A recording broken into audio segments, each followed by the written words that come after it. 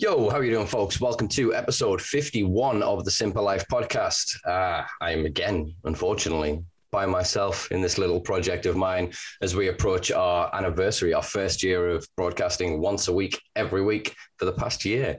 Wish Micah some love wherever he is, whatever he's up to. You've just got me for the foreseeable, folks. Do strap in and enjoy this ride as we move into year 2 from next week, or from the week after next, really.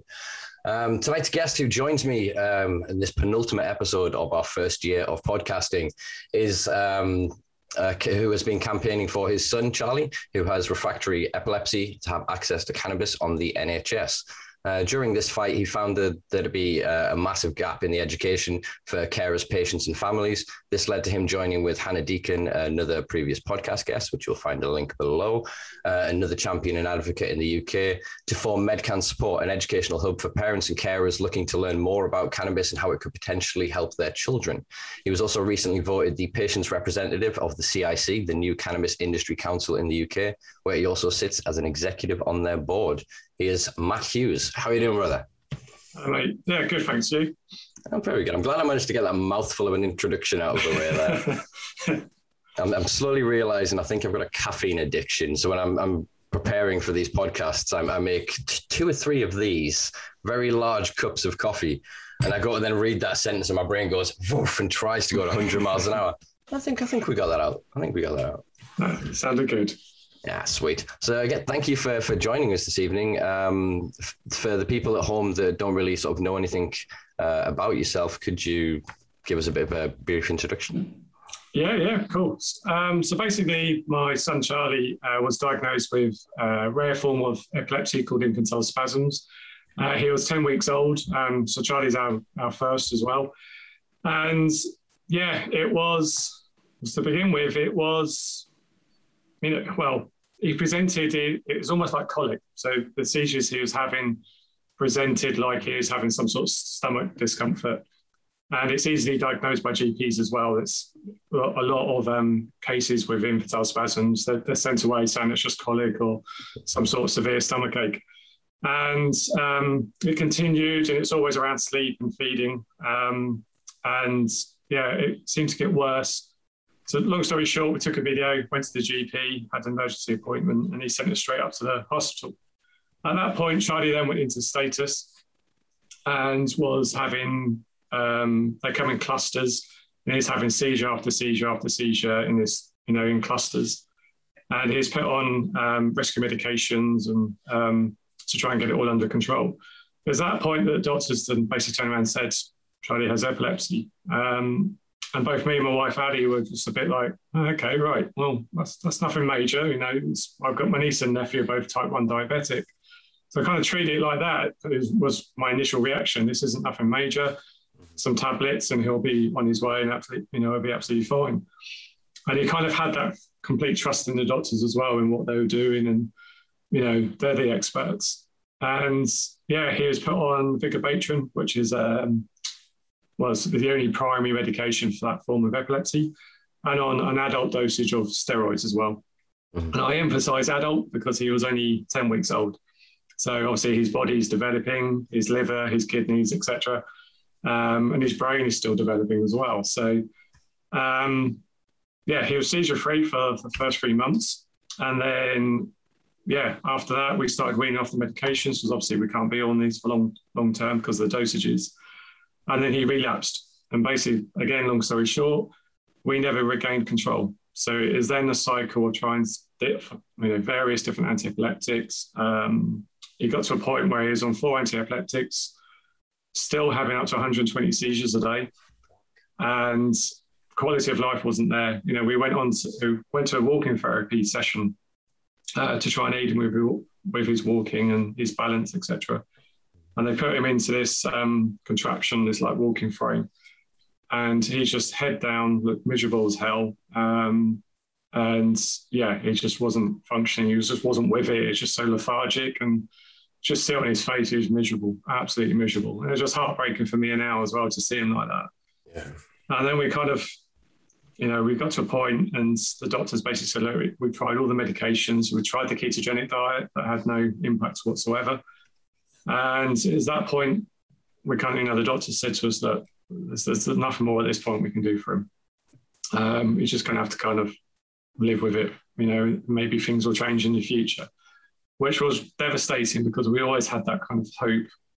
So Charlie's underlying cause is unknown. So science doesn't yet know. It's had all the genetic tests, it's had everything. And it's all come back saying he's a normal kid. There's nothing wrong. So science isn't yet far enough advanced to kind of understand what's going on to cause his epilepsy. And with that diagnosis, though, the prognosis is actually quite good, bizarrely. But in our instance, we've never been able to get the seizures under control. So, yeah, I then started researching and just trying to, we're looking around the world for alternatives. So we started looking at HPOT therapy, which is hydrobaric chamber therapy. So it's basically in the chamber, a bit like the bends when you go into chamber and high oxygen. Looking at other various treatments. Well, one that kept cropping up was cannabis. And at that point, all I knew about cannabis was my teens and my young, early 20s, where, I was using it recreationally and, had some very good times with the lads. But yeah, it was, that's all I knew about cannabis. And I was like, nah, that's not going to treat, this isn't going to help Charlie, not this severe epilepsy. But the more I started looking into it and researching, and there's at that point I saw Hannah on TV and I reached out to Tanine as well, who lives not far from me. So Tanine Montgomery is another, I'm not sure if she's been on this podcast, but yeah, we've had her on as well. Yeah, she's brilliant. And she's another mum with Indie-Dravet syndrome. So I reached out to her and, started talking to Hannah. And I was like, okay, right, there's something in this. These other parents in a similar situation are finding cannabis really helpful. So that for us brought renewed hope. And we're like, okay, maybe there is something out there that could help. But again, it's cautious. There was that maybe, this isn't definite. We tried so many other medications that haven't worked. So yeah, we then joined End Our Pain campaign.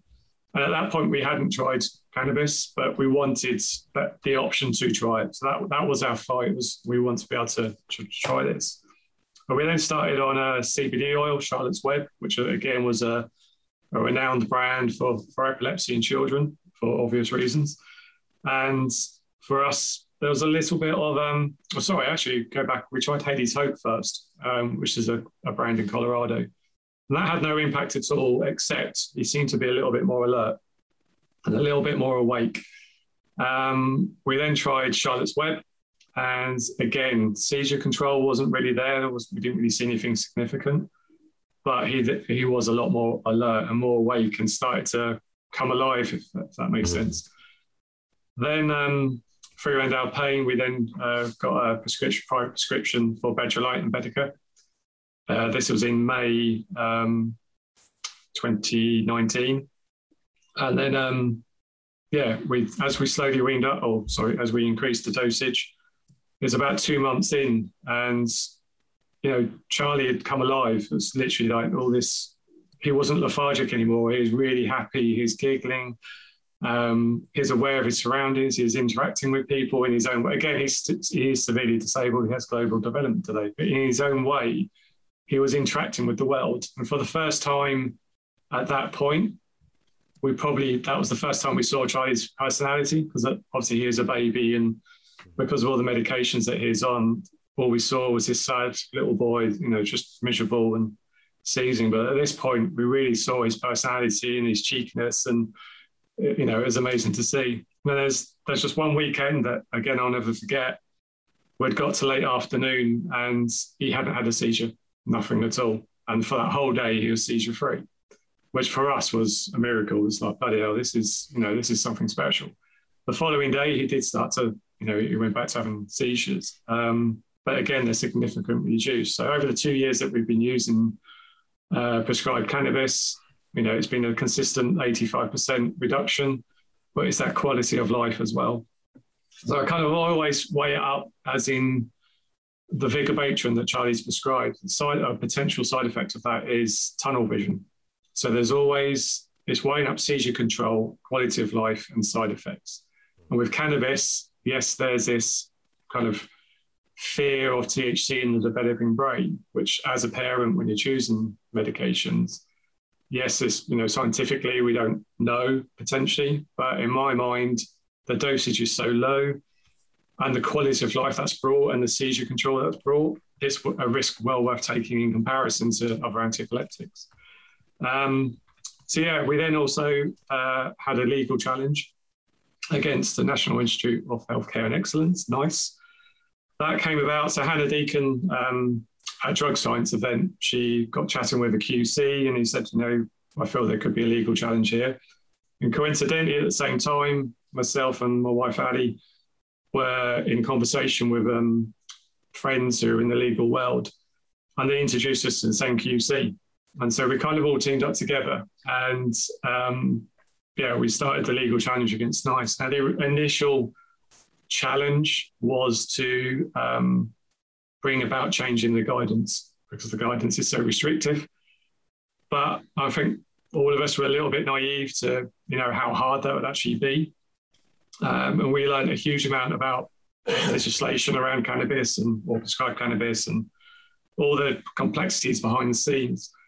But what that did bring about after over a year and a half of fighting, etc., was a new clarification to prescribing, which came out actually NICE done that before we even got to court.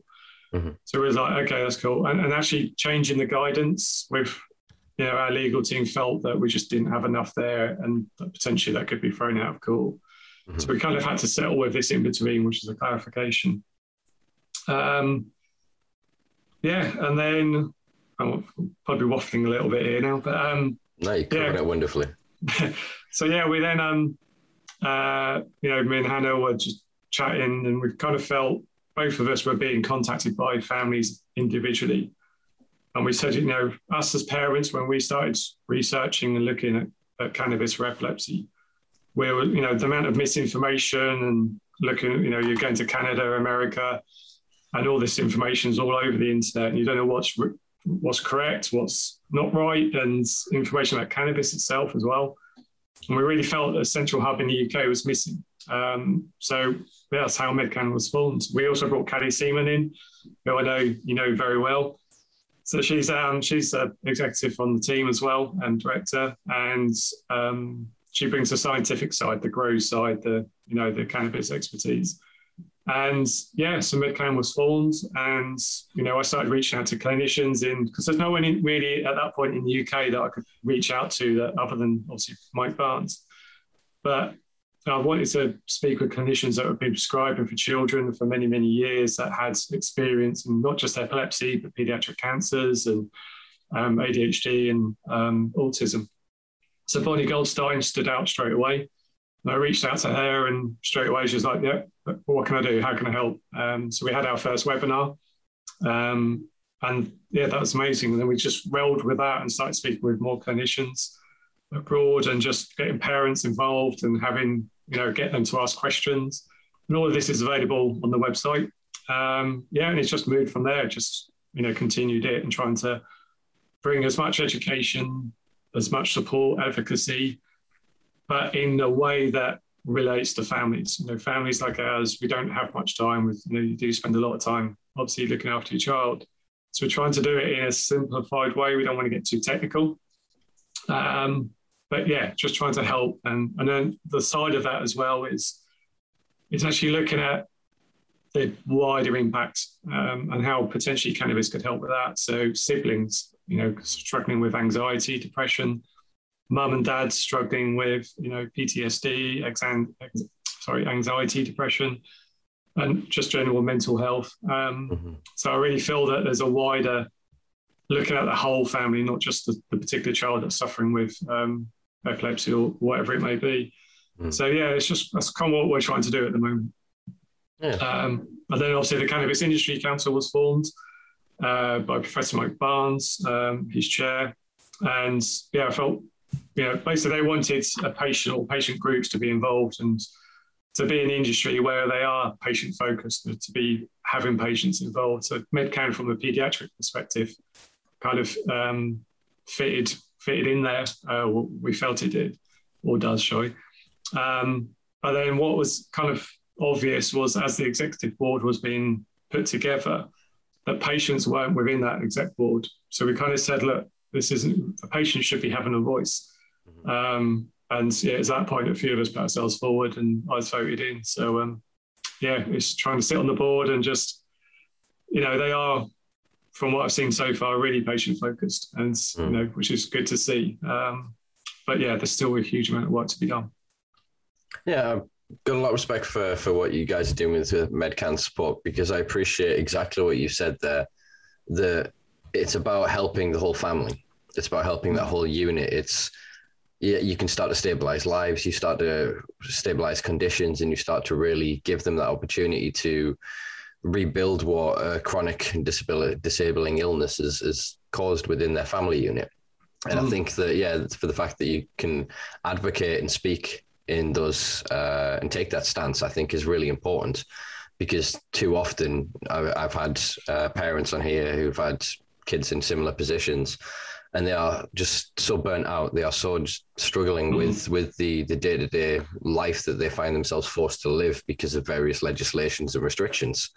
And to know there is a service out there that can also say to them that, yeah, we've sorted out the seizures in your son or your daughter, but have you thought about your mental health? Have you thought about how your road to recovery? And I think that's a very important step to take within that holistic approach for the whole family. Yeah, definitely. I think also from my perspective, I'm one of probably only 2-3 fathers that are active in the epilepsy world and in the cannabis sector as well. So for me, men's mental health is quite a big thing. Earlier last year, I lost my brother-in-law. He committed suicide. So again, that's something personal to me that I feel we should be able to talk about it. And, that's kind of a little bit that I'm trying to do as well, is from a male perspective, is to talk more about mental health and anxiety. And as a father to a disabled child, men don't talk at all really about their mental health. But in the disability world, I rarely ever speak to any other fathers. So yeah, it's something that myself, I'd like to try and push that agenda a little bit as well. Yeah, I think even just being an open advocate in your position helps to do that. Because again, I've spoken on stages around the country and had people on as guests and been on various platforms with the mothers of sick children. But as you said, there is more often than not, there is the father figure still in the scene, as it were. But it's almost like they have to take the quiet strength. It's that classic man masculine thing of, no, you just be there as the rock. The women are allowed to, I'm not saying this deliberately, I'm taking it as a hyperbole, but bitch and moan, and vent and get it out there. And then I feel there's been a co-option by I call it the medical cannabis industrial complex of mothers to then make perfect advocates and maybe be misguided in certain directions. And I think that what you said before about the suicide aspect of men not talking, yeah, the statistics in the UK are disgusting. It's 84 men a week. I mean, I lost my father to suicide when I was 18, 19 months old. I lost one of my best friends when I was a teenager, and lost subsequent friends from pubs and various scenes and communities I've been part of. And yeah, there's still not this conversation going on. And I think to then be able to champion that within the family unit is a very bold thing to do, because you're then tackling a very old, not stigma, but like almost myth of what family is. Do you know what I mean? Yeah. You're then really challenging that. And I think even just by your presence of you being able to advocate and speak from your position will in some way allow those other men the opportunity to, if not publicly, quietly, privately speak about their troubles. Yeah, well, yeah. So from my perspective, it's disability, fathers dealing with disabilities. But yeah, it is, it's a strain on the whole family. And, since I've been in this world, I've seen so many relationships break down, family split up, mum and dad split up, etc. So it does have a huge impact. And siblings, Charlie obviously doesn't have any, but I've spoken to so many families where, the brother and sister are just really suffering with their mental health, which is impacting their schooling. So yeah, it's just trying to talk about all of these different issues and other factors, and not just pediatric epilepsy. Again, we really like to start talking about pediatric cancer. So again, it's a bit of a sensitive subject in the UK, especially around cannabis. No one's really approached it. We have in adults, but it's never really been spoken about in pediatrics. So that's something that we're now looking to, approach and start talking about, and getting it out there. But it's how we do that sensitively. Mm-hmm. Cancer is a very contentious issue in the UK, given, I suppose, well, the Cancer Act for one thing, and the general response of society versus the response of the authorities and the establishment. If you talk to the average punter on the street, what they'll say cannabis does for cancer versus what the average academic will say. And there is this juxtaposition between the data that is created within academia and scientific study versus the lived experience and the anecdotes of getting to be tens of, if not hundreds of thousands of people. And so, imagine then putting the added thing of, once somebody think of the children sensationalism on top of it, I can imagine, that's quite an uphill slog you guys have got there. It's a tricky one. So, we'll try and navigate it somehow. Have you got other conditions in mind that could potentially be sort of helped by, I love what you said before, it's a term I've been trying to remind myself to use more rather than just air quoting medical cannabis, of going prescribed cannabis. So are there other things that MedCan are looking at the minute for prescribed cannabis as used to be used in other pediatric illnesses or conditions? I've got ideas around potentially mental health, but again, is the UK at a point already for clinicians, given that we've got no clinicians prescribing for epilepsy? Are we ready to be prescribing for pediatrics for mental health? So maybe that's questions we could be asking clinicians prescribing for adults. But it's that's probably as far as at the minute. As I say, it's really tricky trying to, like, the UK only has one neurologist prescribing for epilepsy. So that's a massive issue that we need to be tackling at the moment. So there were two neurologists, and one's just retired. So Dr. Martinez, who was who's Charlie's neurologist from day one, privately prescribing cannabis. She's just retired. So that now leaves Dr. Berry at Sapphire Clinics. So given, the... Woof. Sorry, I've just given that a quick Google as you were chatting. That's from Epilepsy Society. There's around 60,000 children diagnosed with epilepsy. Yeah, there's 20,000. It's approximately a third that are refractory. So out of them 60,000, so 20,000 or approximately 20,000 are resistant. One doctor. And one doctor in the UK prescribing medical cannabis. So that then leaves parents left to obviously CBD products and also recreational, going finding various different routes through illicit markets. So again, this is where MedCan is trying to support everyone.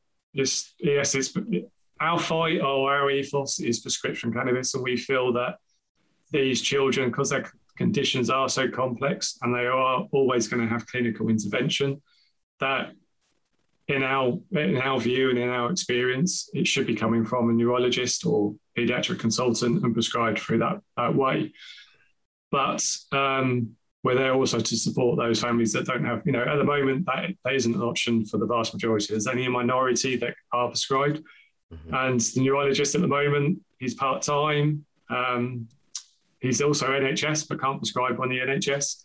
So, that's a massive thing that we really need to concentrate at the moment. That's a major block. And then things later on, the ideas and exploring other conditions, I think we'll have to look at further down the line. But that's a major thing we need to tackle. And it's not just MedCan, it's NCCS, it's other organisations as well, End Our Pain, and just various different families individually trying to tackle it. Because it's having a major impact. I posted today on the MedCan Instagram, a family contacted us and kind of told me a story. And they've tried absolutely everything. Surgery is, and the child's still having seizures every single day, and they're desperate to try medical cannabis. They're too scared to go down the illicit route or, the CBD. They want it under a clinician's, prescribed basically. Yeah. And they can't get it, they can't afford it, and access just isn't there. Mm-hmm. This is where my little anarchist brain kicks in and goes, if only there was a resource that we could sell that grows from basically nothing, requires very minimum input, but gives us maximum value in return when we sell it, that we could use to fund this. And only if there was millions of consumers of this product that would be willing to pay for that to offset those costs. It's a frustrating system to me, in that we've kind of, again, that's why I appreciate and very much respect you for your terminology this evening, for using prescribed cannabis. That my issue is that the creation of fortification of medical cannabis as a term negates cannabis. It says that cannabis isn't medical and can't do these things, whereas the plant doesn't really care. If we're calling it hemp, if we're calling it marijuana, if we're calling it skunk or ganja, or doesn't care about even its profile, it's just going to grow, and it can be used and have a benefit kind of regardless. It's about the profiles of the cannabinoids and the terpenes and the sequestered terpenes and all of that synergy and co-crystallization and all the fun little chemistry that Callie likes to go on about, that then breaks down the nuance of it. But if then we're finding what we're finding in the medical profession to then be true, and that translate over to all cannabis, if we just produced to the quality we're producing the medical cannabis, but allowed those millions of people to buy it, you'd offset all of the research development costs. You'd offset all of the prescription costs. We could offset the whole thing. I mean, my grand idea has always been that the NHS should grow and sell weed. Yeah, well, there was talk about that. As long as you've got the decent growers that know what they're doing, then yeah, that could work. Yeah, but I guess with the NHS is their mindset around isolates. That's something that we really don't. Isolates have their place. They're really good for research and understanding how individual phytocannabinoids work within the body and the science with regards to that. But what we're seeing in children is that whole plant is more effective than isolate based. Obviously we've got Epidiolex, but in CBD world, there's various different isolates as well. So our fight has always been for whole plant, just everything that's in there. Prescribed under clinical guidance. That's what we want. We're not asking for anything spectacular. So yeah, that's what you were saying earlier is about. I don't see, when we talk about cannabis in the medical world, I just see it as the chemoval profiles, the makeup of that individual, that individual medicine and how that works within us and what's best to. So before we went on air, we're chatting about personalized medicines, and I was saying about Figabatrin, which is a drug that it's the only anti-epileptic Charlie really, really responded to. And it was only when I started researching really in depth cannabis and how it works with the endocannabinoid system and how that works particularly in epilepsy, that I then started to research the pharmaceuticals, because I'd never done that. I just took it, there's millions been spent on RCTs and all the rest of it, but you kind of always take it, it's almost like gospel when the doctor tells or prescribes it, and you just accept it and you don't judge it, you don't challenge it. And when doctors and everyone else started challenging cannabis, and I'm researching and I'm advocating it, and actually there is something in this and there's science behind it, I was like, well, why aren't I doing the same to pharmaceuticals? So then that's when I started researching, the anti-epileptics Charlie had been prescribed and the method of action behind them. And it's then I kind of stumbled across Figabatrin and the method of action and how that works on GABA in the brain. So GABA is a chemical in the brain that's produced, and high levels of that has shown it's basically the brain's natural way of reducing seizures. And I then started researching, obviously looking at the oils that Charlie's prescribed, looking at the phytocannabinoid profile of them. We don't know what terpenes are in there at the moment, sadly. But CBDV is in high concentration. And I started looking at, the method of action to that. And that works, and basically, long story short, that works on GABA as well. So I was like, actually, is there something where we need to be looking at the prescribed medicines, and particularly if there's some that appear to be effective? How does that translate to cannabis and the individual phytocannabinoids? Could we be looking at, say if your child was, worked or responded really well to a particular anti-epileptic, but it's no longer effective? Could we be looking at that, the synergy between the two, potential, not interactions, but, potential methods of actions or different methods of actions, if that makes sense? No, it does exactly that. You can't really plot the road ahead of you unless you know the road behind you in a lot of ways. And so when we can't go into this believing that cannabis is a panacea and it's this magic plant that just does all of this shit. We obviously understand, the spectrum of the diversity of the expression of the plant. And there is this limitation at the minute with only prescribing in the UK and a lot of other places based on cannabinoid profiles only.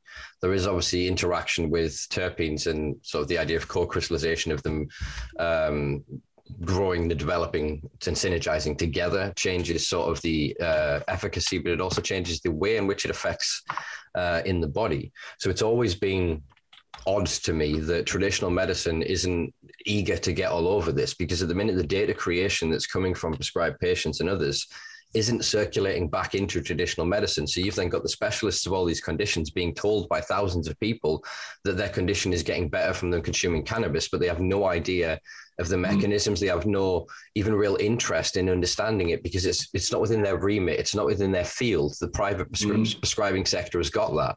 Whereas if we could really light that fire under the NHS and get them to understand that actually the adoption of cannabis as an integral compound within prescribing and within therapy production in the health service, there isn't going to be a nationalised health service.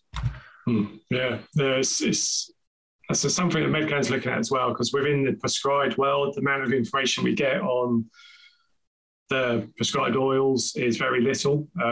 So it's something that we're trying to change. We're doing that through the CIC, but also we're doing that through Medcan as well and through Callie's expertise. And we're trying to get that information to families. And, from our perspective, that's only going to aid that informed choice. So at the moment, if not every product works out there. There's many families that have tried cannabis and that hasn't helped them. Now, there's various reasons for that. But one of the fundamental ones is that we only know CBD and THC on any of the products. So I've seen many families that have used Vegelite as an example, but due to costs, they've then changed product and moved to a different product. They've then seen a massive, well, I say massive, but they've seen a significant increase in seizures. Why is that? Because you're looking at two oils, you're looking at CBD and THC, very similar in ratio. Then obviously, why are you then seeing extra seizures? Cannabis is cannabis, isn't it? That's how it works. So this is where phytocannabinoids and, the chemovar profile is really, really important. And as you say, the terpenes as well.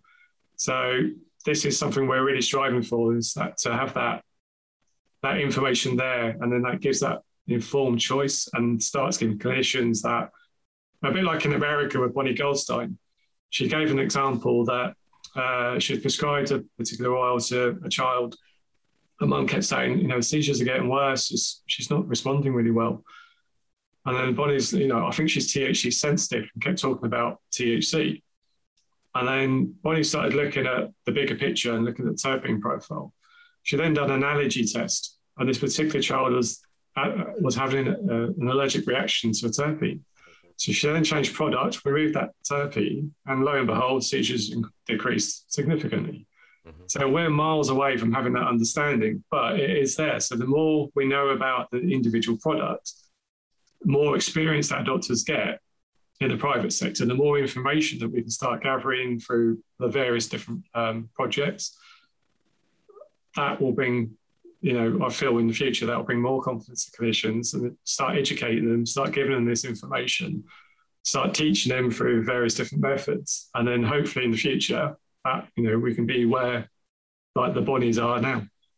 Yeah, I think that obviously we're only at the precipice of understanding, so like things like the entourage effect, that's only sort of recently got consensus sort of understanding and acceptance. And various other sort of avenues of research are just not being explored because they're not profitable. So I know quite a few people in this country with various PhDs working quite high up in academia within study, and have spoken to them about things like metabolism conversion and effects of, say, omegas on endogenous cannabinoid production. And so things like how runner's high, exercise affects the endocannabinoids. And it's like nobody is not only doing these studies, people are being paid to not do them. They're being co-opted into larger companies to, no, come study this instead. Come help us figure out this thing that'll generate X amount more profit rather than knowledge. And I worry that we're being too far driven by the carrot that we're going to end up off the beach before we've even looked up at the scenery. I don't know why we're a donkey in this analogy, but you get what I'm saying. Yeah. And so I think the free sharing of that information, it's kind of anathema to what the neoliberalistic capitalists that have invested into this industry kind of want from it, because that's our product USP. You know, that's our secret ingredient. That's our little bit of magic in there that they don't want revealed, because there is still this massive motivator for there to be a competitive blood sport within, as I call it again, the medical cannabis industrial complex, to be the best, to reach that patent, to be the one who discovers that breakthrough. But they're only pushing for that breakthrough if they can then be the ones who own the product that treats that breakthrough. Yeah. And I think that is part of the reason why things have been held back at the moment is, you know, this competition between LPs and, you know, being sensitive around that information. But ultimately, from my perspective, I want what's best for my son, and I need that information, and the doctors need that information. And, you know, from what I'm hearing, doctors are actually calling for that information as well. They cannot make a properly informed prescribed decision when you've got various products, what's in the best interest for that patient. As we say, cannabis is very individual, but you need to know the whole product and what's in it to be able to make that informed choice. So based from a patient's perspective and from a clinician's perspective. It's frustrating to me that I think I brought this up in a podcast with Sam Cannon the other day about Oregon and their regulations for the cannabis sales. So when you get your pop top or your Mylar bag or whatever sealed product you buy from a dispensary in Oregon, on the side of it, it tells you the cannabinoid profile, the terpene profile, and the ingredients used in its cultivation. So it will tell you what rhizo, what PKs, or anything that's been put into it. So then it's frustrating to me that someone who is just, I'm air quoting here, I'm going to speak as a conservative politician, just looking to get high, can have that much information and make that much of an informed choice and decision. Go speak to a bud tender that has probably tried every product and knows it inside out. Have that chat, be welcomed into that environment, and then ushered off to go enjoy their product. Compared to then a person in this country who is still treated in most, for all intents and purposes, as a criminal, that isn't believed that medical cannabis exists by the police when they're stopped, who are still harassed by employers, who are still facing all kinds of persecution. And then when they go to make that informed decision, they've got to base it on a ratio of THC to CBD based on what? The talking points of right-wing politicians for the past 15 years in this country. There's no science, there's no rationale to it. If you actually know anything about the plant, you know that the cannabinoids within it are, yes, one part of the euphoric intoxicant effect, but the synergy of the terpenes is what's going to send you in whatever psychological direction, what the experience is going to be in your own mind. And so when we have then got people in this country that I've spoken to sort of directly over Instagram that were prescribed and getting an Israeli product of 22-1, so 22% THC, 1% CBD, and they were using it for anxiety, but then because the supplier couldn't get access to it because that crop had run out, I'm guessing, they then were suddenly switched onto a Canadian product with the exact same cannabinoid profile, but it vastly increased their anxiety. Because it was something very orangey and lemony. It was quite citrusy terps for them, and they found it too overstimulating. They couldn't then consume it, but they were then left with a product that they couldn't return, but they then didn't have the money to source it from the legacy market or a home grower, you know? Yeah, well, it's a very similar story with epilepsy. So if you take the Bedrolite issue with the whole Brexit thing, so just to explain it all, it's so Bedrocan flower in Holland is given to Transvaal Pharmacy. Transvaal Pharmacy then produce the oil. And over there, it's prescription based. So they can't export to the UK, but they do accept UK, or they used to accept UK prescriptions. So us parents would travel to Holland and pick up 3 months worth and bring that back illegally. And then they, basically, long story short, after Brexit, UK prescriptions were no longer valid. So we then started hearing talk of, that's not a problem. We can reproduce the THC, the CBD ratio here in the UK. That's not a problem. What they're not understanding is that actually that chemoval profile is what the parents need. Mm-hmm. They're like, that's okay, we can just import Bedrocan flour and we'll extract it here. You know, we can CO2 extract it. Well, no, actually, the extraction method also plays a massive role in the end product. So we know that transval is very basic, it's just ethanol extraction. So trying to explain to licensed producers and, you know, all these folk in the UK sector that are saying it's not an issue, it's a massive issue. These children are doing really, you know, there's some high profile cases, Alfie Dingley, Joe's son Ben, Lisa's son, Cole and Karen's Murray, they're all seizure free on Bedrocan products. You then go and change that to something else. You know, with epilepsy or with refractory epilepsy, sometimes if you change the product, but even if they're doing really well, they could then relapse and you don't regain that control again. So there is a terminology for it, which I can't remember. But so it is really, really important that these, you know, this profile is kept the same, you know, not changing the cultivar or anything like that. Even the extraction methods play a role. Yeah, massively. Again, there is so much more nuance in this than unfortunately, a lot of the people that have risen to the top fast within the emerging, again, medical cannabis industrial complex are people with access. They are gatekeepers. They are people that know people. They have wide, vast networks and usually quite a bit of wealth behind them. But they have no knowledge. Mm-hmm. And the people with the knowledge are still sat in prison cells. They're still sat in their bedrooms, scared that the door's going to go in because they've got their 20 plants that they need to keep themselves going. You know, the people that are vastly just turned off and disgusted by what they're seeing through this attempt of creating a legalized model. And until there is this kind of parley and this safe space created between them where the conversation and discourse can occur, rather than this kind of classist attitude of, oh, no. When actually some of the best cultivators I have known are people who have no inclination or desire to grow big. They're not interested. They don't care for cars or watches or anything like that. They want to grow the best weed possible so that they can enjoy it and share it with a few other really good growers.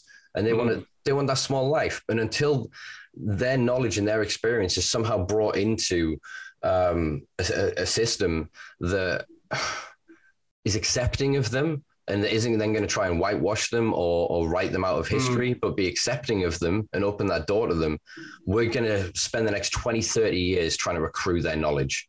We're going to waste so much time. So many people are going to die. There'll be so much suffering in the world because of ignorance. And then they're going to follow these wrong narratives. They're literally following old propaganda. The reason we're looking at THC versus CBD is because of the marketing of CBD, is because of the skunk psychosis myths created basically off the back of GW's cultivation of the skunk #1 cultivar. We live in this odd paradoxical reality where we have, again, as we spoke of before, the mountains of anecdotal evidence of individuals' lived experience versus the standardized copy-paste response of we need more evidence, we need more research. Well, actually, you've got people that have been doing that research in their own lives, in their own communities, that have been helping each other for decades and generations. And there has to be that kind of that welcoming to it, because ultimately the majority of people that are now finding themselves in the medical cannabis sector or in the medical cannabis world, having come at it from a patient, most of them got their understanding that cannabis can help them therapeutically from accessing it illegally. Yeah, no, I agree. It's it's something the UK sector does need to definitely be looking at. Like I say, at the moment, the vast majority, 99%, is imported. So all the growers, etc., this is pharmaceutical. But yeah, I hope as the UK sector grows, they do start talking to, you know, and again, this is where maybe my voice and others within the sector can actually start saying, well, are you looking at UK growers, the ones that have been growing recreationally for many, many years, using their expertise to help your company produce the best cannabis, which is going to ultimately help our children and patients, adult patients as well. So yeah, I definitely agree. There's definitely an in-between and, you know, a collaboration to be had there. It's the legacy strains as well. I said strains, so cultivars. So I had this I recorded a few days ago with Tyler Green from I Smoke. We do a regular series in conversation, and he did it on strain reviews. And I spent the first 10 minutes going, strains don't exist. These are not mushrooms or a virus. Yeah, it's a real slip of the tongue there. But yeah, so the cultivars that are in sort of captivity, let's call them, and in the hands of the legacy market that, again, are not interested in participating in the world as they see it currently, they probably hold the keys to some amazing research. They hold the keys to some amazing products and flower that can help so many people. And I just worry that the crossing and waiting for science to get to the understanding of really breaking down the genome of cannabis, as it were, understanding all of the constituent components and how they're put together, that's going to take decades. Whereas I think actually if we can just kind of go to everyone that's already got cultivars, that's been breeding their own for forever, and have almost like what did you call it? Like a census of who's got what, profile what, and then go, oh my God, this is for this. And allow people to then get access sort of through other means, not just through a prescribed pharmaceutical system, because actually a lot of the people who are gaining benefit from cannabis are still vaping or combusting it. Yeah, no, I agree. Again, I've heard various different models on the legalization side and some really interesting ones as well, which could probably work. But again, our fight is, our children. If I wasn't about Charlie's not able to grow his own, he's non-verbal. So from our perspective, it has to come from a clinical, clinician. But I do completely get that, those that are able to grow or, be able to talk with experts without going to the doctor, I completely get that. It does make complete sense. But again, it's talking about, again, it's about looking at the real world evidence and those that are seeing benefit from wherever they're getting their cannabis from. It's about gathering that evidence, and the UK government, and not so much the government, but more the medical sector, is actually accepting it as evidence. That's a massive thing that we've really got at the minute. A challenge that we're seeing with pediatrics is the BPNA and NICE and this massive need for RCTs. And in some ways, COVID and the anecdotal data that they've had on the vaccines and various other treatments for COVID, that's kind of benefited us to kind of highlight that, you've used the Bayesian analysis, et cetera, which we use in cannabis to promote, the treatments for COVID. So why can't we be using that for cannabis? Why are we? So again, it's an argument to be had. But yeah, there's definitely a huge strength in real world evidence. Yeah, and I think I mentioned it sort of before. My fear is that because of the nature of the beast, as it were, the structure of the apparatus we find ourselves operating within, that there isn't really the incentive to create the common sharing of that information. There is that perverse incentive financially to push that quietly into your own lab. And this is what I was saying about then the participation of, there's been a call for recently in Scotland, I know, and there's been various calls over the years. I know Professor Mike Barnes has been very vocal in being an advocate for this, that GPs should be able to prescribe. And I think that if we could, even if fulfillment of the prescriptions was still done by external parties through a privatized system, the prescribing through GPs would at least create a giant database within inside of the NHS of why people are being prescribed, their responses to it, the reduction of other medications, the withdrawal of other therapies.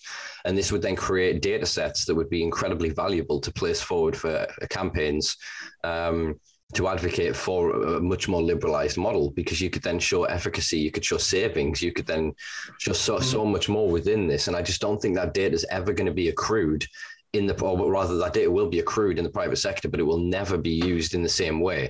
It would then be bastardized and massaged into a form used to create legislation that is, yes, gains further access to some people, but highly profits their shareholders at the end of the day. So I agree. I know the NHS have got their own data set they're looking at, but again, they're only looking at prescribed NHS products. So again, you're only looking at Sativex and Epidiolex.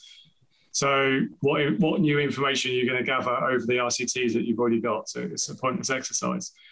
With regards to GPs prescribing, completely back that. And the data, exactly what you've just said, that makes complete sense. But from a paediatric perspective, again, GPs are not involved in refractory epilepsy. So when I saw that, there's articles recently that came out, I was a little bit confused because our GP has never had any involvement in Charlie's condition other than the first time that we went to go and see him.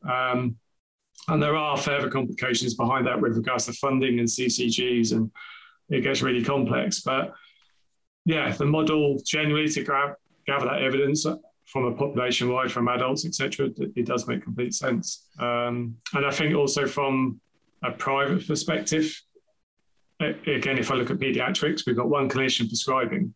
There's approximately 60 to 100 children being prescribed privately. That's a tiny cohort.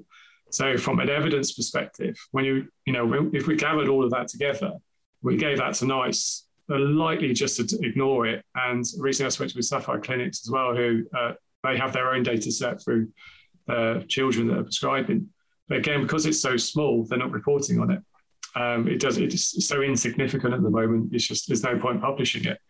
So again, this is where in pediatric epilepsy, some of the syndromes, like Alfie Dingley is a perfect example. Hannah's son, he's the only kid in the UK with that condition. So how are that's unique to him.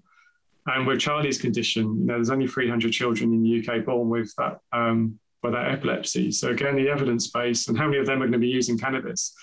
So this is where I've been talking to clinicians and drug science and various other organizations around the world about actually an international database. So for children, or specifically children, is looking at, running the same study, but across the world, get Australia, get Canada, get, various countries in Europe. And then also we've got this massive data set of the same study of the various different children, different syndromes, but all using medical cannabis or prescribed cannabis. In my mind, that's really strong. But again, would NICE accept that? So lots of ideas. But yeah, I was going to say that's the issue, because for years before the change of law in November 2018, the response from the UK government was cannabis has no accepted medical value. So it was always the power of the accepted within that sentence. Yeah, and it's true, because the data sets that exist around the world, I mean, Christ, just go back to Keith Stroop's quote. He was the guy who founded Normal in the 70s in America. And when he spoke in, I think it was the late 70s, maybe early 80s, he spoke on this. He said there's 27,000 academic papers on this. That was in the 80s. That was before the discovery of the endocannabinoid system. Just to give people an idea of what data has been created since then. That was before the internet and digitalization. You imagine what we have globally, collectively, exactly that. If there could be this interconnectivity over borders in the digital space, if it could get around the individual politics and bullshit of each government and actually serve the best interests and needs, because I imagine a lot of the specialists that work within, especially refractory epilepsy in children, there must be some hardy motherfuckers to go to see the survival rates of some of the conditions are unbelievable. And to see that kind of trauma and the damage of that consecutively and consistently, that if they can have access to something that is that powerful, that shows the way there's how many thousands, there's how many what, and the constant update and correlation of that data would, I think, move mountains. Because then once you have the specialists themselves truly informed, they will move mountains against their governments.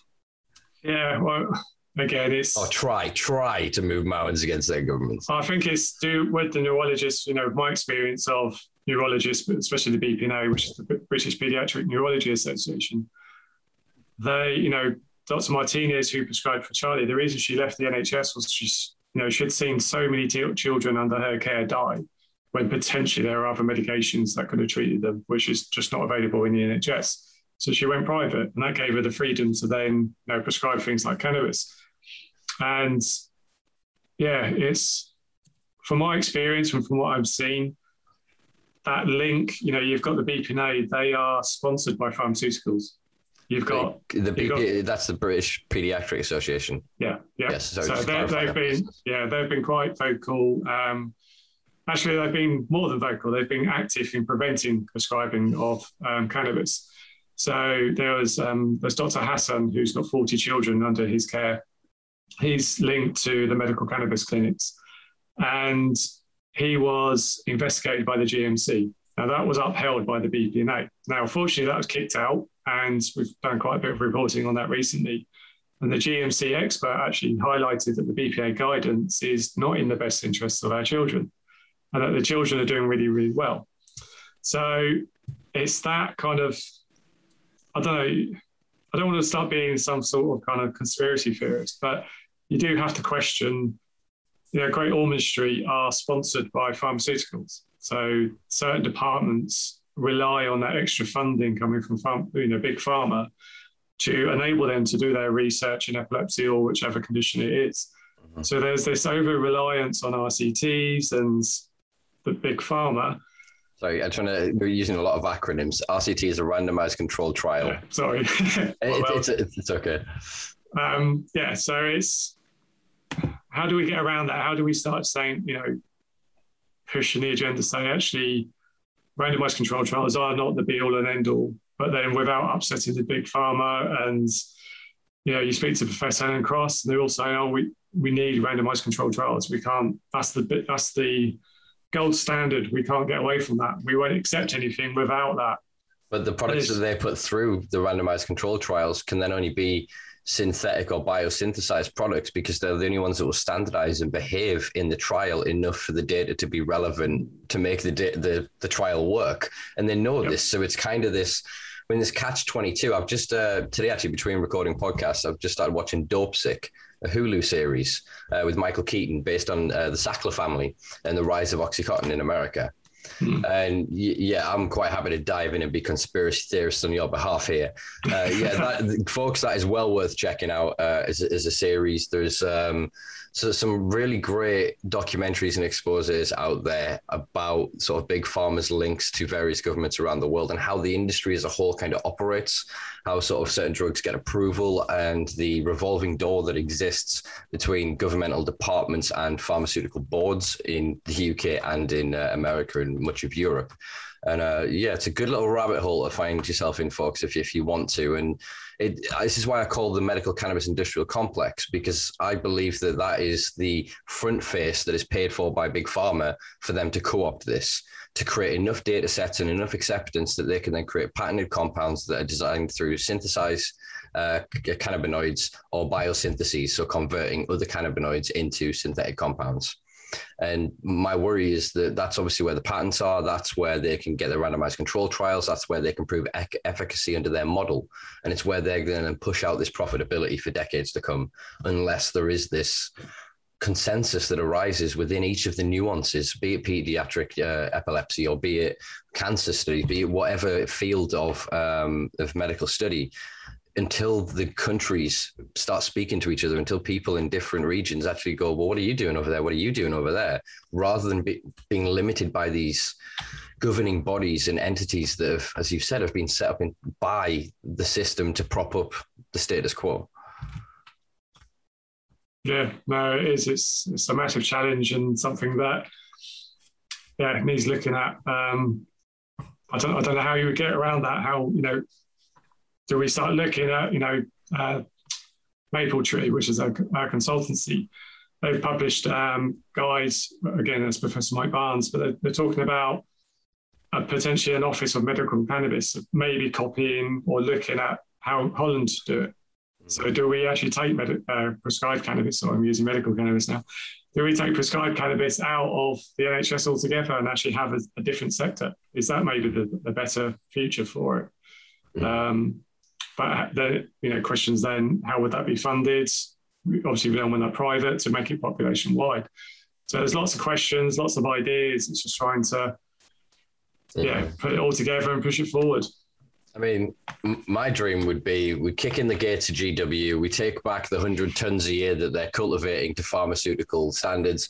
We sell that to the population and use their facilities to cultivate the cultivars that best show the chemovar profile that is most beneficial to various conditions. Because I still believe that if we're then saying that cannabis that's cultivated to one standard is safe to be consumed for X amount of conditions, and you're then saying that when it's cultivated by the masses, it's not of high enough quality, therefore it makes it a dangerous product. It's simple. Grow everything to that pharmaceutical standard, to good manufacturing practices and to everything else. And then you sell at a higher rate to the millions of people that are consuming it already.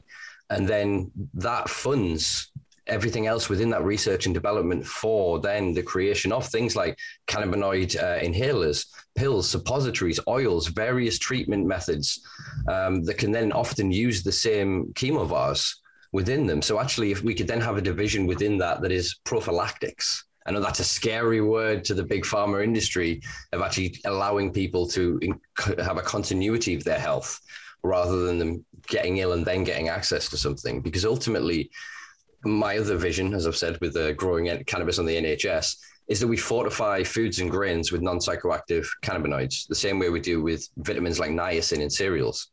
If we did something like that, the state of the health of the country would poof overnight. But then again, that would reduce thousands, hundreds of thousands of customers from an industry that makes trillions off the perpetuation of suffering. So you can kind of see why we're in the position we're in, but it's thanks to sort of compassionate individuals like yourself that have gone through the rigor of this, that have tried everything, that have listened to the doctors and listened to the system and gone, there's got to be something else. And you found something else. And I think what's most painful to a lot of people in your position when I speak to them is that they're outraged and angered that, why did I have to find this? Yeah, it's funny you say that. I've always kind of said, as our battle's gone on, is cannabis in some ways is a curse. Why did it have to be cannabis that helped Charlie? Why couldn't it have been something else that was much more easier, accessible? Why couldn't it have been ground unicorn horn? That would have been so much easier. Yeah. So it's, in many ways, yes, cannabis has been, our new hope, I don't want to say savior, but, it's really made a massive change for our lives. But in the same sense, it's also been a curse in that we're having to fund this, privately fund it, try and find the funds every month, think about the future, his access, when we're not about, what access is he going to have? It's just, there's many things that you think about. And again, that's what pushes me to keep doing what I'm doing, or try my best to try and understand it all. And there's another thing as well, is collaboration. Medcan isn't going to do this on its own. I'm not going to be able to do this on my own. Hannah's not going to be able to do it on her own, or is Callie. So it's all about working together, collaborating with various different organisations and thinking about different ideas and sharing them ideas, sharing the data, getting it out there, and just trying to work together to push for access. Yeah, I mean, my fight is still at this point. It's the first step I would advocate for and seek is ubiquitous decriminalisation, because then we could have what emerged in 2001 around that sort of time with the work of like Colin Davies, of people like Jeff Ditchfield, Winston Matthews, Alan Bufrey, people like that were around opening sort of the coffee shops and working in that era. And they set up a system that basically a microcosm of what I've just described in the NHS. They sold to then so-called recreational or adult consumers, and then people that needed access then got it for cheaper, and people loved it. People were more than happy to come in knowing that they were watching people's health in their lifestyle and their quality of life improve week on week because they were buying weed from there rather than somewhere else. So I still think that there is a commonality for all. We are in different fights. We are still on the same battlefield. We're just in different microcosms. You know what I mean? Yeah. And I appreciate and sort of respect you taking the time to talk to me, because it's one thing I'm really working on with this project as a podcast and generally my life as a whole moving forward is to create unity. I've too often been an agent of division through my own ignorance, through my own anger, my own resentment of being weaponized by others and misinformation against campaigns and individuals. And I think the more we can show that we're on that same battlefield, that actually a victory for one is a victory for all, as long as what is done openly. And I think that that's appreciate about Medcan is you are very upfront with, not that it's a limited focus, but it's a nuanced kind of argument, but you grow that out to the much larger. You understand your position within that. And I think too often organizations from the medical side of it, or prescribed side of it, as it were, end up stuck within their nuance and they can't see the bigger picture. Yeah, no, it's like I say, it's for us, it is that nuance. We are very small. Pediatric, in the medical sector, pediatrics only make up 1%. It's tiny. And also within the medical sector, the vast majority of licensed producers are looking at pain. They're looking at that return on investment. You're not going to get that in epilepsy. You're not going to get that in children. So we are the voice within the sector as well. We're sitting there waving our hands going, oh, wait, don't forget about us. And that's a big part of what Hannah does as well. she's a huge voice within the medical sector to, be a voice for our children. So it's, but at the same time, we understand what the bigger, what everyone else is fighting for. So we're not saying we don't support legalization or decrim in whichever form that comes in, but we have to focus on our little battle. Albeit it's a tiny battle, it's huge for us. So, and ultimately I hope that will help move things forward. An individual little battle will help the bigger, is it the individual fight helps the bigger battle? Yeah, no, I think you're entirely right. And it took me a while to kind of recognize the nuance of such a thing, because I felt almost personally offended by the idea of medical cannabis because of exactly what I spoke of before, that it kind of creates this division, this false dichotomy that, medical cannabis does all these wonderful things, but cannabis causes psychosis. Cannabis is addictive. Cannabis is this, cannabis is that. And it was like, whoa. And again, why I appreciate the use of prescribed cannabis, I think is a far better term for it. And the best I've heard thus far, and thus I'm stealing it and using it moving forward. I won't claim it as my own, but I will be using that moving forward, Matt. But yeah, I think that having that acceptance of the other within this sector is going to move us farther forward faster. That was a hard sentence to say. So rather than us being the crabs in the bucket pulling each other down, we can be there lifting each other up. I mean, shit, if those crabs were smart, they'd be trying to dig out the bottom of that bucket. But yeah, I think that the more these conversations can occur, the more that we can show this commonality. And it's also within the medical sector as well. There's been a divide there. There's certain organisations that have led the way and not wanted to collaborate with other organisations, and that's partly why the CIC was set up. Was to bring everyone. It's not just medical, it's hemp, it's CBD, etc. So it's trying to bring that conversation, but be patient, was as patient focused as it can, but also respect that this is business as well, and people want to make money, and we do need money invested to move things forward. So it's trying to bring everyone together and have that conversation, but with all of us around the table. So it's the patients, it's the licensed producers, it's the clinicians, it's the importers, etc., the pharmacists. So everyone involved all sat around the same table, and we're all having the same discussion. So, hopefully that will work. It's early days, but it's looking promising at the moment. Out of all of the regulatory bodies and industry specialist groups that I have seen arise over the past sort of decade, I do think they have the best opportunity to really create unity. They are, from my understanding as well, some quietly going to be looking at expanding into representing of a potential adult market moving forward and taking a position on that, which is something I eagerly await.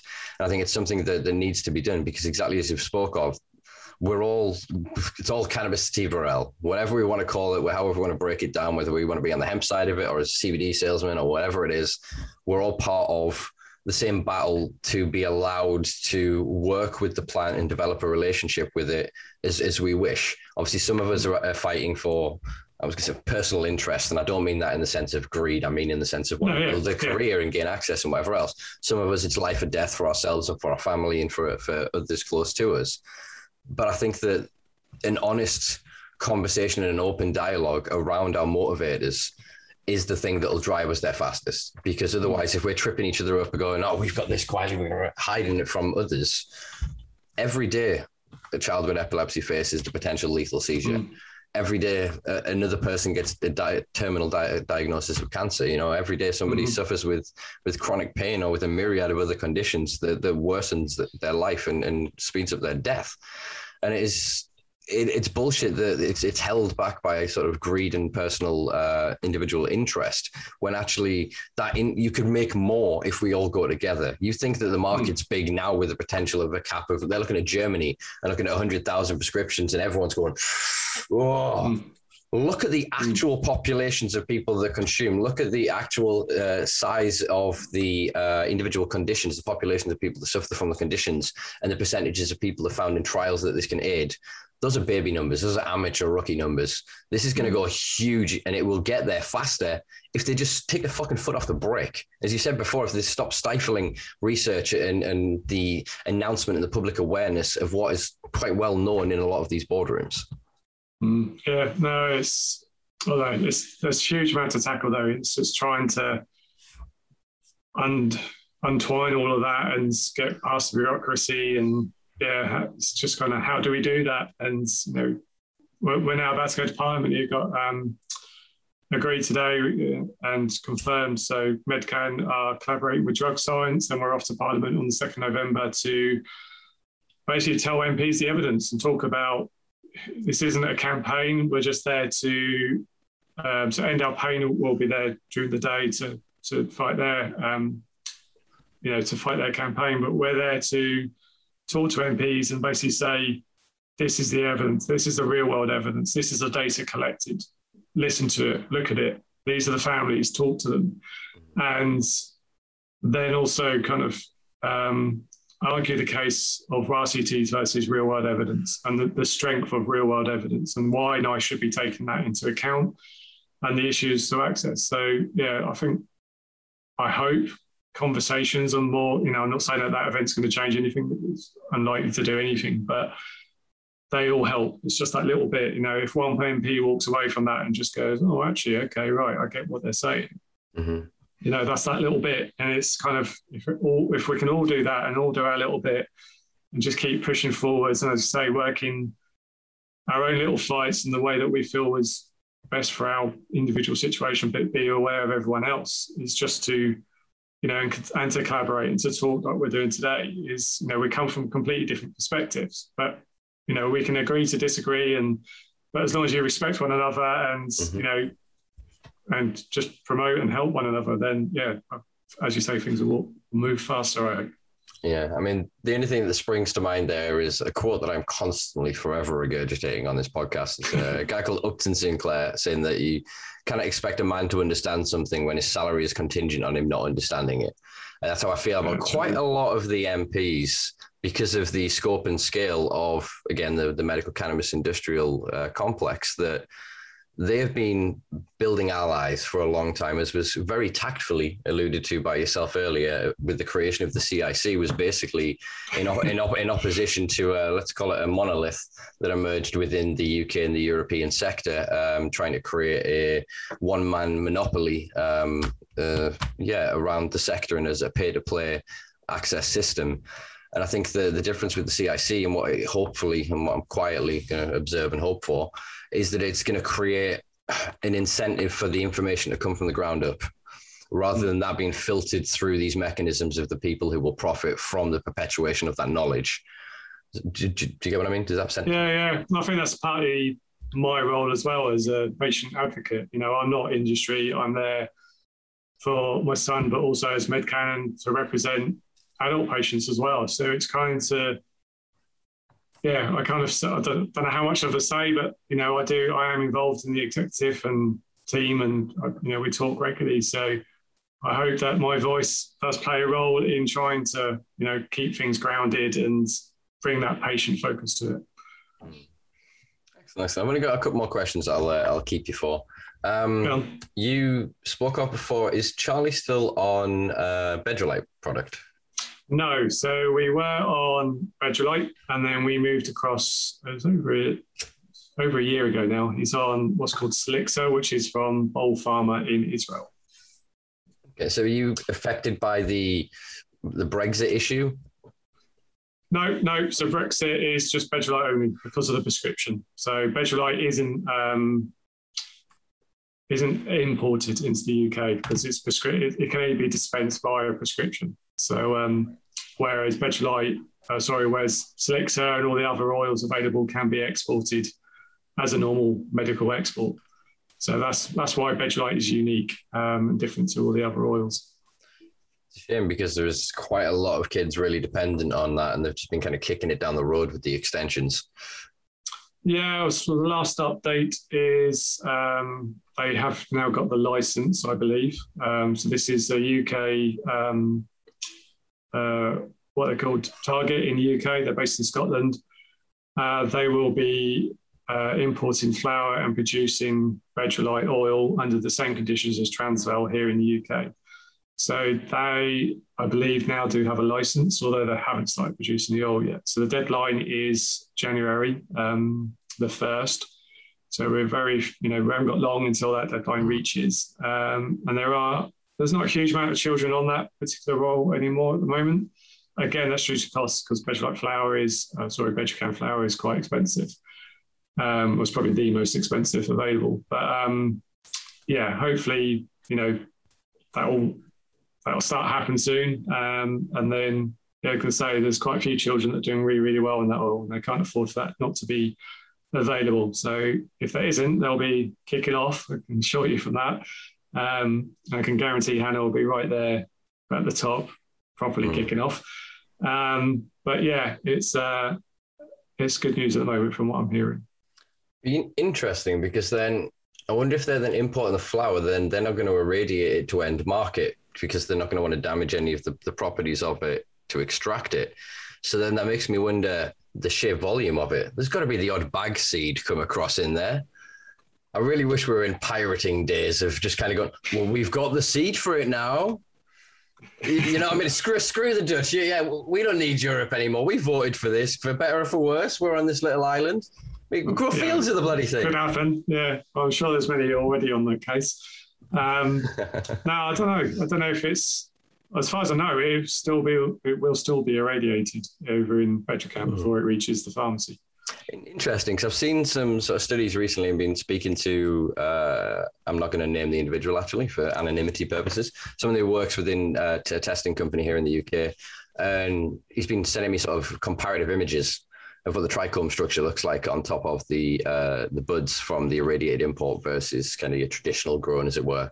Mm-hmm. I'm due a conversation with our chemist friend, so I will be asking her about how that then affects the structure of the various compounds within it, because my understanding is something like the terpenes are incredibly volatile, that if then the heads of the trichomes are then damaged, you're then going to lose the terpenes within it. So from what I know is the heat, so the radiation, the heat that is formed isn't great for the terpenes. Mm-hmm. So, and then again, you've got the ethanol extraction as well of vegetolite.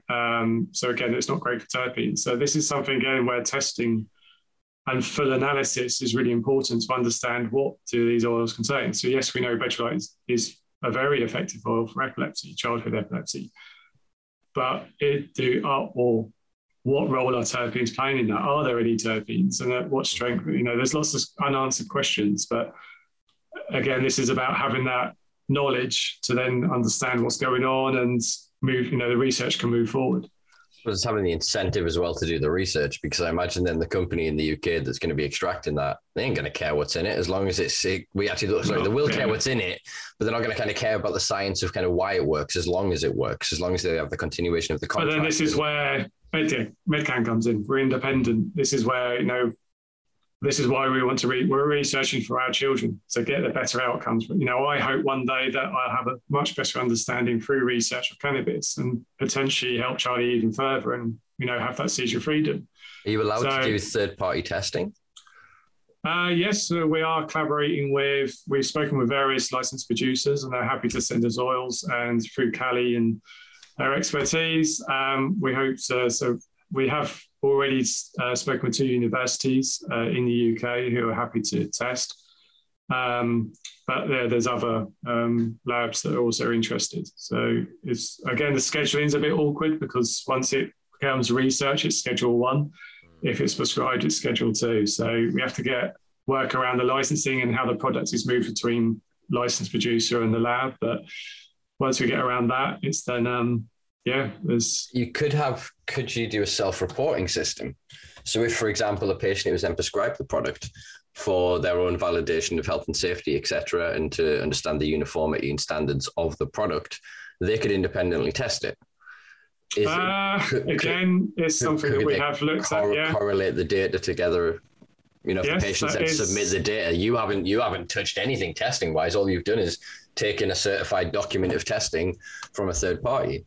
Yeah, no, that is something we're looking at. It's, but it's you want to avoid any kind of, accusation that the test is null and void because of contamination and things like that. So it needs to be an unopened bottle. It's lots of things that we need to be thinking about as to, how accepted that data would be by industry if we were to, if patients were to give it to us.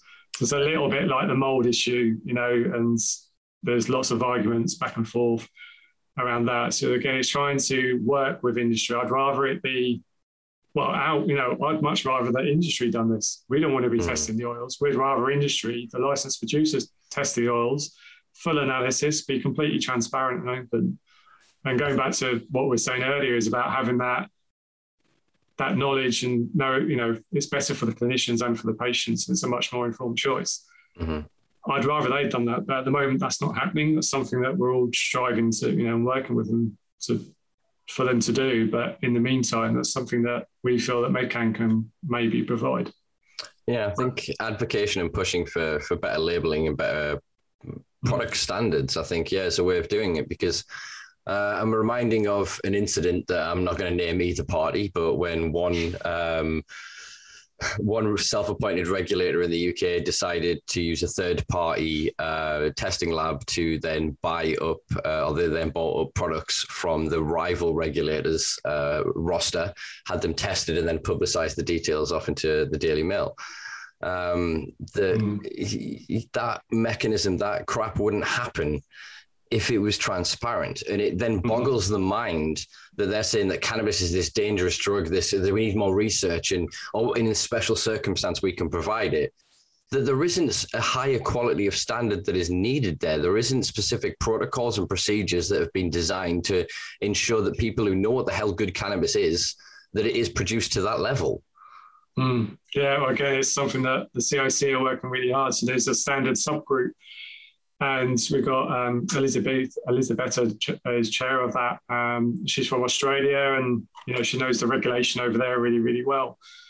And it's trying to again work with licensed producers and patients. And it's like, what do patients want to be seeing, and how can we work with the industry to bring that to the patients? It's about again that transparency and working again. It's that collaborative approach rather than patients demand. I've seen posts and bits and pieces on Twitter where patients are demanding bits and pieces but not actually understanding. Actually, it is quite difficult for industry to do certain bits. So actually for a pharmaceutical in the UK to test an oil, they can do it in themselves, but to do it independently and send it off somewhere is actually quite difficult. And I'm finding that out because of the scheduling and the licensing. And, it'd be much easier if THC wasn't scheduled and, and then opens up and then enable the testing and stuff like that. So, it's, there's lots of, it just needs that, that talk. This is where the CIC helps. It's all of us around the table, patients better understand the industry and how it all works and the complexities behind the scenes,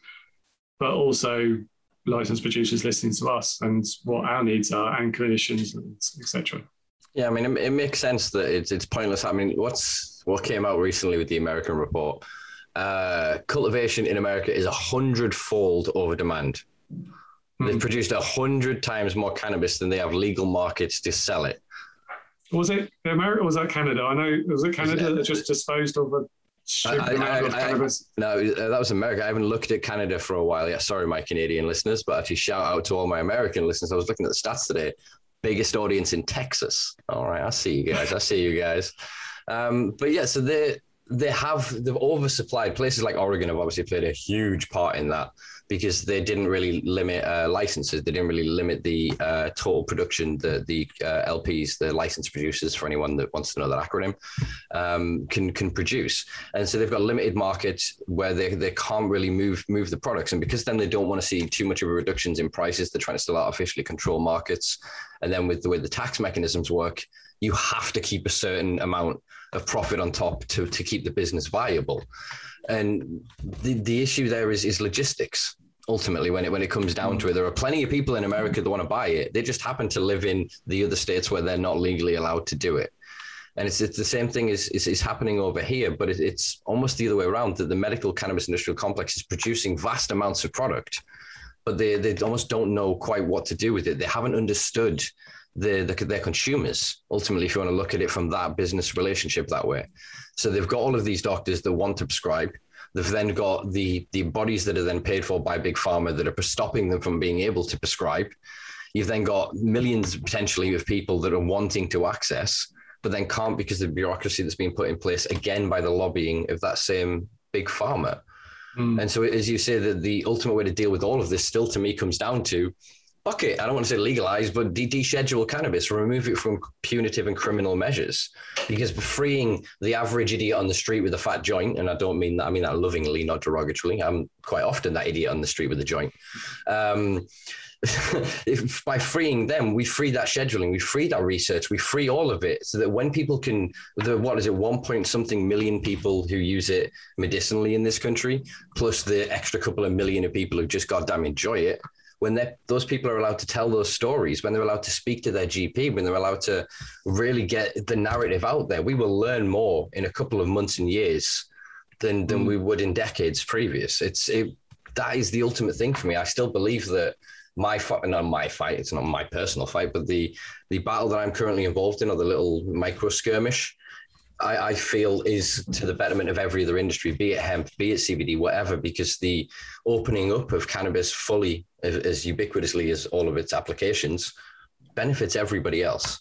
But I will still then spend my time supporting people like yourself that are doing this in an open way, that are being honest about what you're doing and really trying to get people to be aware and be seen, the children that are suffering and the nuance of this to be brought to light. I think my only fear if you look at Canada and speaking with families in Canada and clinicians over there as well, is the interest. So, the licensed producers, we know that Canadian pharmaceutical cannabis has kind of collapsed, and on the medical side.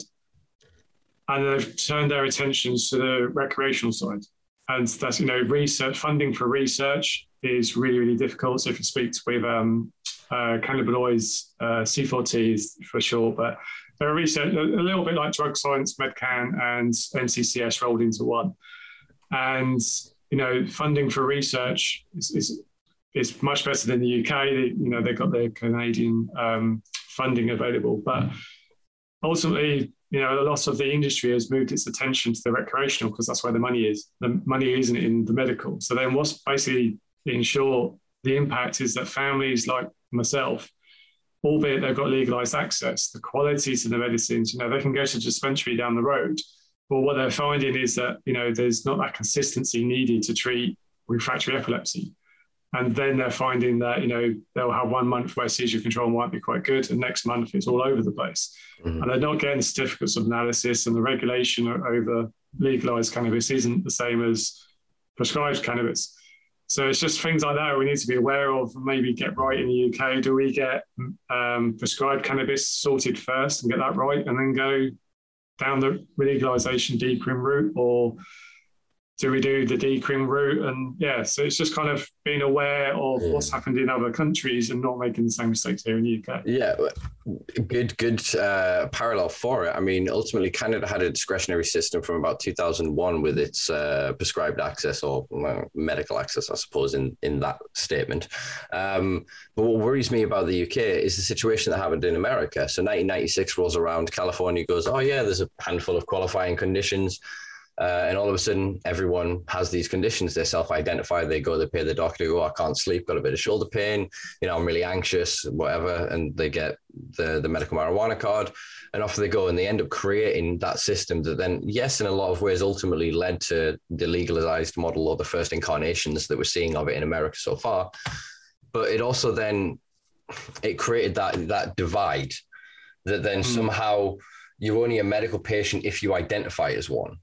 So I've known a lot of people that have consumed cannabis and then have kind of air quotes grown up, gone to get married and get on with their lives. And all of a sudden are diagnosed with a life-changing condition that is something that will have been there previous, but their so-called recreational or adult consumption of it was mitigating it. So there is this issue of identification of it, because there's an argument going on with an industry of going, well, all cannabis is medical. if it all has an impact on and a supplementary effect on your endocannabinoid system being the largest regulatory system in the body and affecting all of these other peripheral pathways and systems, then technically yes. But then if that means that everybody that ever wants to consume cannabis at all has to go down the medical route, it means that basically that narrative says that only one can exist. I say the hybridization needs to occur here. And so actually grow everything, as I've said, to that pharmaceutical grade, grow everything to that medical grade and allow it so you self-identify. So if you want to self-identify as an adult consumer, you pay more through a tax mechanism. If you want to cultivate at home, you're left alone to it unless you then want to access the commercial market. Then you're regulated, you're pushed through a rigorous system to make sure that your product is up to those standards. Otherwise, it can't compete on the scale. You should then be allowed a gift economy and to be able to pass amongst friends, etc., and create little collectives. But then as soon as, again, the money is brought into it, then you have to address the system. And I think that then doing something like that means you get the data back from the millions of other people that are not going to identify as a medical consumer. They're still going to be like, well, so how did you find this? How is this? How is this affecting? You can then study them retrospectively, the data sets, and go, actually, the populations of people who identified in this one region as consuming these particular varieties of Kush didn't have this compared to the national average. The people who then could, and again, it's the accruing of data. Data is more valuable than gold at this point in our history. And if we can put it to good use, then it can be invaluable. And I think that whether a person identifies or we discretionarily put them as a recreational medical user, whatever, is almost irrelevant. The data that's still created is still true if we figure out the ways to utilize it openly, honestly, transparently. Yeah, this I think with the regulation is the costs as well. So licensed producers at the moment for GMP standards. So again, you've got GMP facilities, you've then got GMP products. So there is a difference. You know, there's a lot of the oils coming out or imported into the UK aren't necessarily GMP products. They're made in the GMP facility, but are not actual GMP product. So, and the costs, you know, if you're going to grow large, well, it depends on what size the farm's going to be, but the costs associated with that. So if we're looking at regulation, it's looking at subsidised costs and licensing. All of that needs to be looked at in the UK specifically, because at the moment it's astronomical funding needed. And, you know, it's this is why we're all seeing investment seminars and stuff all to do with medical cannabis and floating on the stock exchange and stuff like that, because at the moment the amount of money needed to be invested is huge, and we're not talking huge farms either. So it's there needs to be lots of thought about various different things to move us all forward. Yeah, there's a hell of a lot for my listeners to mull over from this conversation. Yeah, I suppose only really a couple more questions. I'll keep for us. Yeah, go for it. So is Charlie responding sort of well to sort of the new product? And you said before, obviously he's got other sort of disabilities. You said he's sort of non-verbal. And you touched on this before. It's something that Tanine touched on as well in her podcast. Actually, I think Lisa as well, maybe quite a few, probably majority of them, of this idea that you did before as well, that if I'm not around and like what happens, obviously he's still incredibly young at this point. So I would hope that by his time of turning 18, systems are in place that assure that this is a lifelong medication. It needs to be ring fenced from the politicizing of this or from anything else. It needs to just, that works, put it over there. We don't need another conversation on it, frankly. But so then... Do you? I don't want to. I'm trying to ask this in a way that you don't just go, yes, I worry. But do you worry about sort of the future of that? It's all the time. It's something that's always in the kind of the back of your mind. Is you're probably not really aware of it so much, but it is. It's the unknown. You know, Charlie at the moment, Charlie can't walk and he's non-verbal and he has what's called global development today. So every part of his development is impacted. So although he's 4 years old, he's that of the development age of probably a 1-year-old.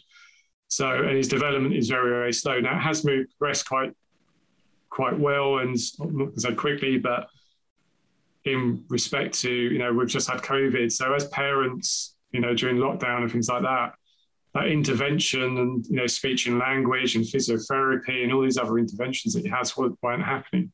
So he just plateaued and he was just stuck. But since he started school, I posted a video on Instagram. He was sitting upright and really stable, and he started drinking from his milk bottle, and he's holding it up. And to anyone else, that's what's that? But to us, that was huge. It was like, actually, he's got some independence here, and he grabbed it. And he wanted to do that, and brushing his teeth as well. So we brush his teeth for him. We then grabbed the toothbrush, and he's trying to mimic. He's all, he pokes himself in the eye and stuff like that. But it's that independence. He's starting to learn, and he's recognizing, and is then making them actions himself. So actually doing that is a bit dodgy, isn't it, on camera? That was the toothbrush. I'm going to cut that into a GIF. It's going to ruin your life. So it's just things like that for us are huge, and we call them inch stones. And it's that slight progression. But what we've also found is, so back in February 2019, when we met with Matt Hancock at the Parliament, he commissioned a review into access to cannabis back then, prescribed cannabis. And from that formed RESCAS, which is the Refractory Epilepsy Specialist Clinical Service, or something like that it's called. And we referred Charlie to them. Now, our impression was that they were there to make a decision on whether cannabis was helpful for Charlie. They didn't even look at the cannabis. They just said, no, we're not here for that. But what we do recommend are these pharmaceuticals, 2 of which Charlie had already been on and failed. They then opted for 2 that we hadn't tried before. So we're like, well, actually, we can't just rule out and not try them. We need to be, I feel we have a responsibility for Charlie to, they could help. So we tried what's called lacosamide, and, as we slowly titrated up on the dose. And because it's so slow and, you're with him day to day, you don't recognize maybe that he's not doing so much and that he's starting to get more lethargic. And so only really when we started weaning off it, because we got to a point where actually they're not helping his seizures, nothing's changed. There's another pharmaceutical. We don't want him on all these pharmaceuticals. So the 3 that he's on, 2 of them he's subtherapeutic. Lacosamide was the only one at therapeutic level, and he's cannabis. So we're now technically subtherapeutic on all these anti-epileptics, and it's only cannabis that's at a therapeutic level. But as we weaned off, all of a sudden he started coming back alive again, and he started being more cheery, and his balance improved, and he started doing all these other little bits and pieces. And we're like, actually, lacosamide was really impacting him. We hadn't really noticed it because, it's just little bits. But yeah, it has. So, we're quite happy that we have to do it slowly because it does cause some seizures each time we drop. But so, give him a bit of time to recover. But all things like that you do worry about. And the future, for cannabis is, I feel he's always going to need it. And that's one medicine that has really, really helped him. And he will build tolerance, and we will need to be looking at other cultivars and, looking at, as parents, understanding it better. And yeah, so it is something that we do. You don't worry about it every day, but, as the years roll by, you do start thinking about it more often. Yeah. Yeah. Like I said, I do sincerely hope that by the time it rolls around that he's 18, that we've got our shit together. we must. Either that or I'll be sat here on like episodes. trying to pull that like 7,600 and something, going, well, folk, any day now. But it's, you've got to think about families as well, where their children do turn 18. They then go to social services. The parents lose that parental responsibility, that legal responsibility. And so when medical cannabis comes along, there's families that we know really well within Medcan, and their children have turned 18 or in their early 20s. It's actually down to the social services whether that child is prescribed medical cannabis. So the parents' legal right. That would be the same social services that threaten to take kids away from households whose parents consume cannabis. Yeah, exactly. So it's so parents are now fighting for that legal, which you can do through courts, but they're fighting to keep that legal say over their own child. So it's, again, that's something me and Ali we hadn't even considered that. It wasn't anything we'd thought about. But now we're in contact with these parents that are actually going through that right now. Well, actually, we'll start yeah, we will do that when he's 16 and start getting the ball rolling. And, we need to start saving the money to have that legal challenge then. Is there nothing can be done in guardianship? I don't know. It's very complex, but it's all about guardianship. But it's you lose that. Technically, you're not the guardian when they turn 18. So that, and exactly that. That is a situation that I suppose is going to become far more prevalent because, as you discussed before, there's about 20,000 sort of kids with this refractory epilepsy. That once we truly understand this, if we can get to that next level of science, as you were discussing before, how the individual minor cannabinoids and terpenes interact with different neurochemicals and how that affects our seizure outcome. Once we get a grip on that, it's going to go through the roof. And I think where many, Israel are leading on that, and genetics and mapping genetics and chemical profiles and stuff. UK will never get to the point where Israel are at the moment, not for many, many years. I doubt in our children's lifetime, maybe not even our lifetime. So I think for the moment is let's look at the real world evidence. Let's look, the strength of that. Let's get it all collected and put together. Mm-hmm. And although we don't fully understand everything behind the scenes in the endocannabinoid system and how it all works, I think we are at a point where we can actually say, well, it does work. I know we don't fully understand it, but we know enough. And we know it is safe. We know that it's very effective, and it's actually changing these children's and adults' lives. So let's change guidance and start looking at the strength of this evidence and allow population-wide to these 20,000 children. That's what we're asking for at the moment, is for NICE to start accepting this and looking at it, but that's not easy. And it's a huge challenge for anyone to undertake. So, there's still a massive hurdle to overcome. You've then got the BPNA as well, and in their views, which again is a massive challenge in that no clinicians are prescribing. Whilst BPNA have this strangleholds over clinicians, it's preventing the prescribing, it's preventing that evidence being built. Yeah. Well, I think we've discovered and discussed enough hurdles that are in opposition, but I think you've shown your prowess here, your passion and your sort of commitment to this. So hats off to you, man, and thank you for making the time for this. I have one final question for you, which I ask all my guests, and that is, what does the future hold for you? What, me personally, or? Yeah, you personally, or like family-wise, and just No idea. So I work in IT.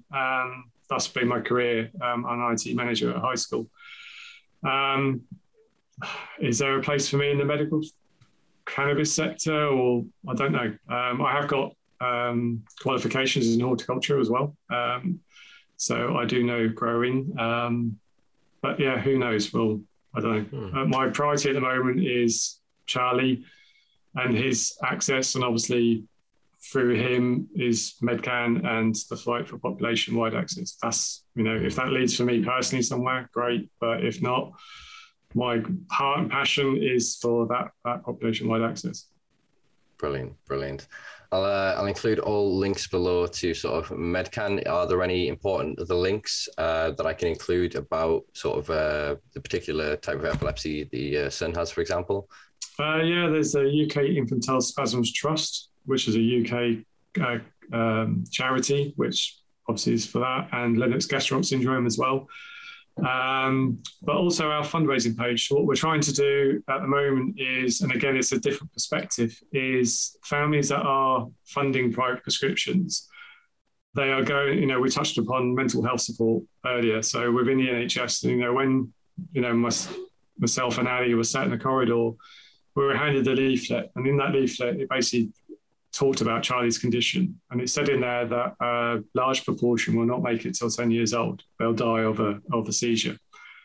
And when you read that, and it's your firstborn, and you're just stuck in a hospital corridor, that has a massive, you have the trauma. And, Hannah talks a lot about her mental health.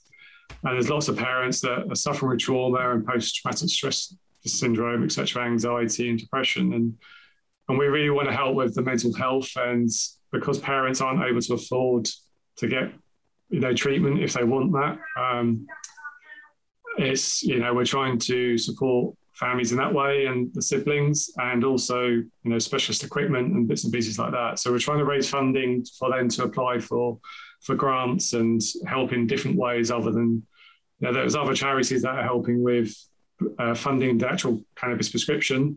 We want to help in other ways. We want to, try and help with mental health support and special equipment, holidays, respite, all these things that are really, really important to families. But allow them to apply for grants and then, for however they feel that help them. Excellent, man. It's brilliant. By all means, I'll grab the links off you and we'll include them in the bio and description below. Cool. So thank you very much, Matt. It has been a pleasure. Thanks for having me. Yeah, I look forward to seeing you at a UK event sometime soon, and best of luck with the fight, man. You've got quite an uphill battle, but you've got your head on your shoulders, sir. You seem like you know what you're doing. Well, the support from Hannah and Callie as well. We're a team. It's not individual efforts. Individually we are doing bits, but as a team, it's Medcan and obviously the families as well. They have an input, and so it's not just me. It's lots of them. It's lots of collaborative approach. And you're humble too, brother. I like it. Pleasure. As I said, pleasure. Thank you, folks, for making it through yet another episode as we approach very quickly the year anniversary of this podcast. So to celebrate, please do like, share, subscribe, and check us out on Patreon at patreon.com/asimplelife, where you can help keep the lights on at this little project of mine for less than a cup of coffee and a sandwich a week. We have with the higher tiers, but I know that times are tough. So by all means, if you've got a couple of extra quid down the back of the sofa, chuck it over this way. I'll greatly appreciate it. Check us out on all social media platforms at The Simpa Life. I've been Simpa. A wonderful guest today has been Matt. Yeah, take care of yourselves. Be nice to each other. Go learn some stuff. Peace.